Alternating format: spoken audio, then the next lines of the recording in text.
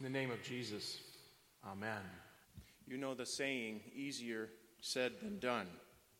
Have no fear of them. Jesus says 3 times, rather fear him, God, who can destroy both body and soul in hell.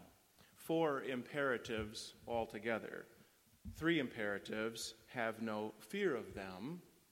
Imperatives that we are not very good at. Do not be afraid of men, of people. But we are. I am. Rather, fear God. And I'm on board with the idea, I get it. But when push comes to shove, still not very good at it.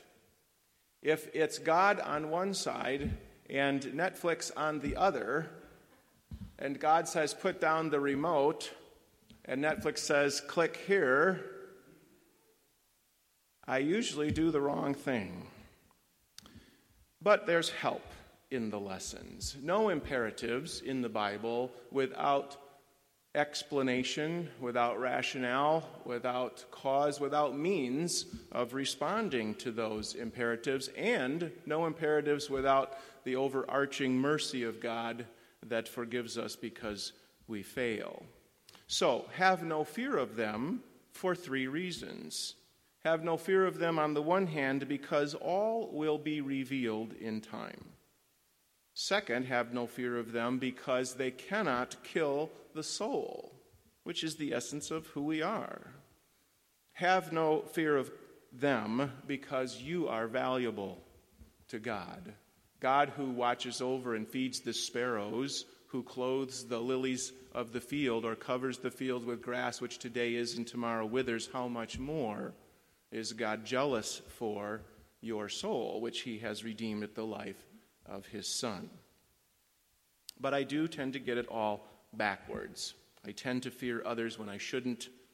I tend to fear myself when I shouldn't. So let's move on from the fear part to the other scary part. What does acknowledging or denying Christ look like? Those are some pretty encouraging and terrifying words. Everyone who acknowledges me before men, I will acknowledge before my Father who is in heaven. Sounds great. But whoever denies me before men, I will also deny before my Father who is in heaven. So again, what does that look like? Does confessing Christ look like a person on a soapbox on a street corner? And it probably doesn't mean anything to you younger people anymore. What's a soapbox? But people used to get boxes, crates from an alley and stand up on it so they would be tall in busy streets and start yelling at people what they thought they should hear. Not usually received that well. Or it could look like a book stand at the Newport Beach Pier with some nice people standing next to it who are known as Jehovah's Witnesses. And I did chat with them a little while. And they, in fact, got it backwards, I'm afraid. They very publicly and in print and verbally denied Christ. He is not God. Or for you, is it some social media? Is that where you either confess or deny Christ? Maybe confess Christ by putting some Christian image with your picture or on your page, but maybe deny Christ in the kinds of sentiments or the kinds of interests that you fill your sight with. Or worse yet, is it a double standard? Is that maybe not the worst denial of Christ? That I'm all about Christ for me and grace and graciousness for me, but I'm all about to judge and judgment and bearing down on everybody else.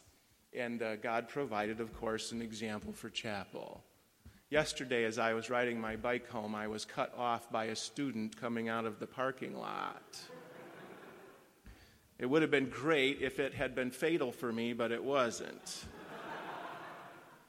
So, in fact, if you're here in the room, I'd like to talk with you after. It's a silver Plymouth with a convertible top, blonde. Anyway. So as I was riding my bike down the hill in pursuit of the cut-off vehicle, I was thinking about how inexcusable that kind of driving is. And then I noticed that the car got stuck at the bottom of the hill behind another car at the stop sign, so I thought, well, good. I'll get up there and I'll have a look at this perpetrator, and they'll look at me and they'll know. Kind of like Jesus looking at Peter when the rooster crowed, right? Well, she wasn't looking. She wouldn't turn her head so I could see, and I went my way. But then I had these other thoughts. You know, what I really wanted to say to her was, how can you do something like that? You're in a car, I'm on a bicycle, this is dangerous, you need to drive more carefully. And then the very next thought was, oh man, I can't think of how many times I have cut people off in my car. And what I always worry about is them catching up with me, looking at me with a look that says, how can you do something so inexcusable? So in the end, if I could do it all over again, I'd like to ride up next to her, knock on her little window, and have her roll it down and say, do you know how many times I've done what you just did? And how many times I wish I could hear the person say, it's okay, I do that too. Is that what confessing Christ looks like? So maybe at the beginning we think confessing Christ means to say things with ferocity, like some Christ confessors claim to do, or is it to say things falteringly, so like we're a reed shaken by the wind, or does it look like not saying anything at all because we're afraid, or is it a still small voice? Maybe 1 Kings 19 is the place to go from these lessons, that still small voice. How else to confess Christ, and how better than to remain in his word, which is what he said discipleship depends entirely on. Here in his word, we discover how he confessed, sometimes a still small voice, or sometimes patient in teaching, sometimes a powerful apologist, sometimes a silent sacrificial lamb. What we do know for sure is that if we assess ourselves on the basis of some percentages are law, and the law will condemn us. We know that trees are known by their fruit, and we know what the tree of our human nature is like, and it's always bearing bad fruit. And so it will and always deny Christ, or at least intend to seek to make its way to do that.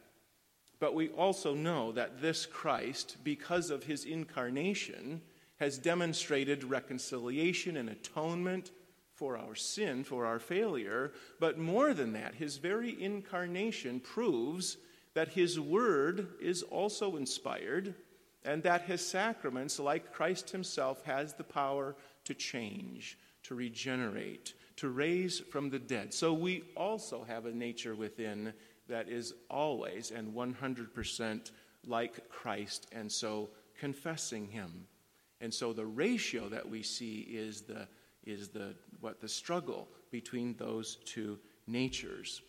But the struggle is already accomplished in the life of our Lord.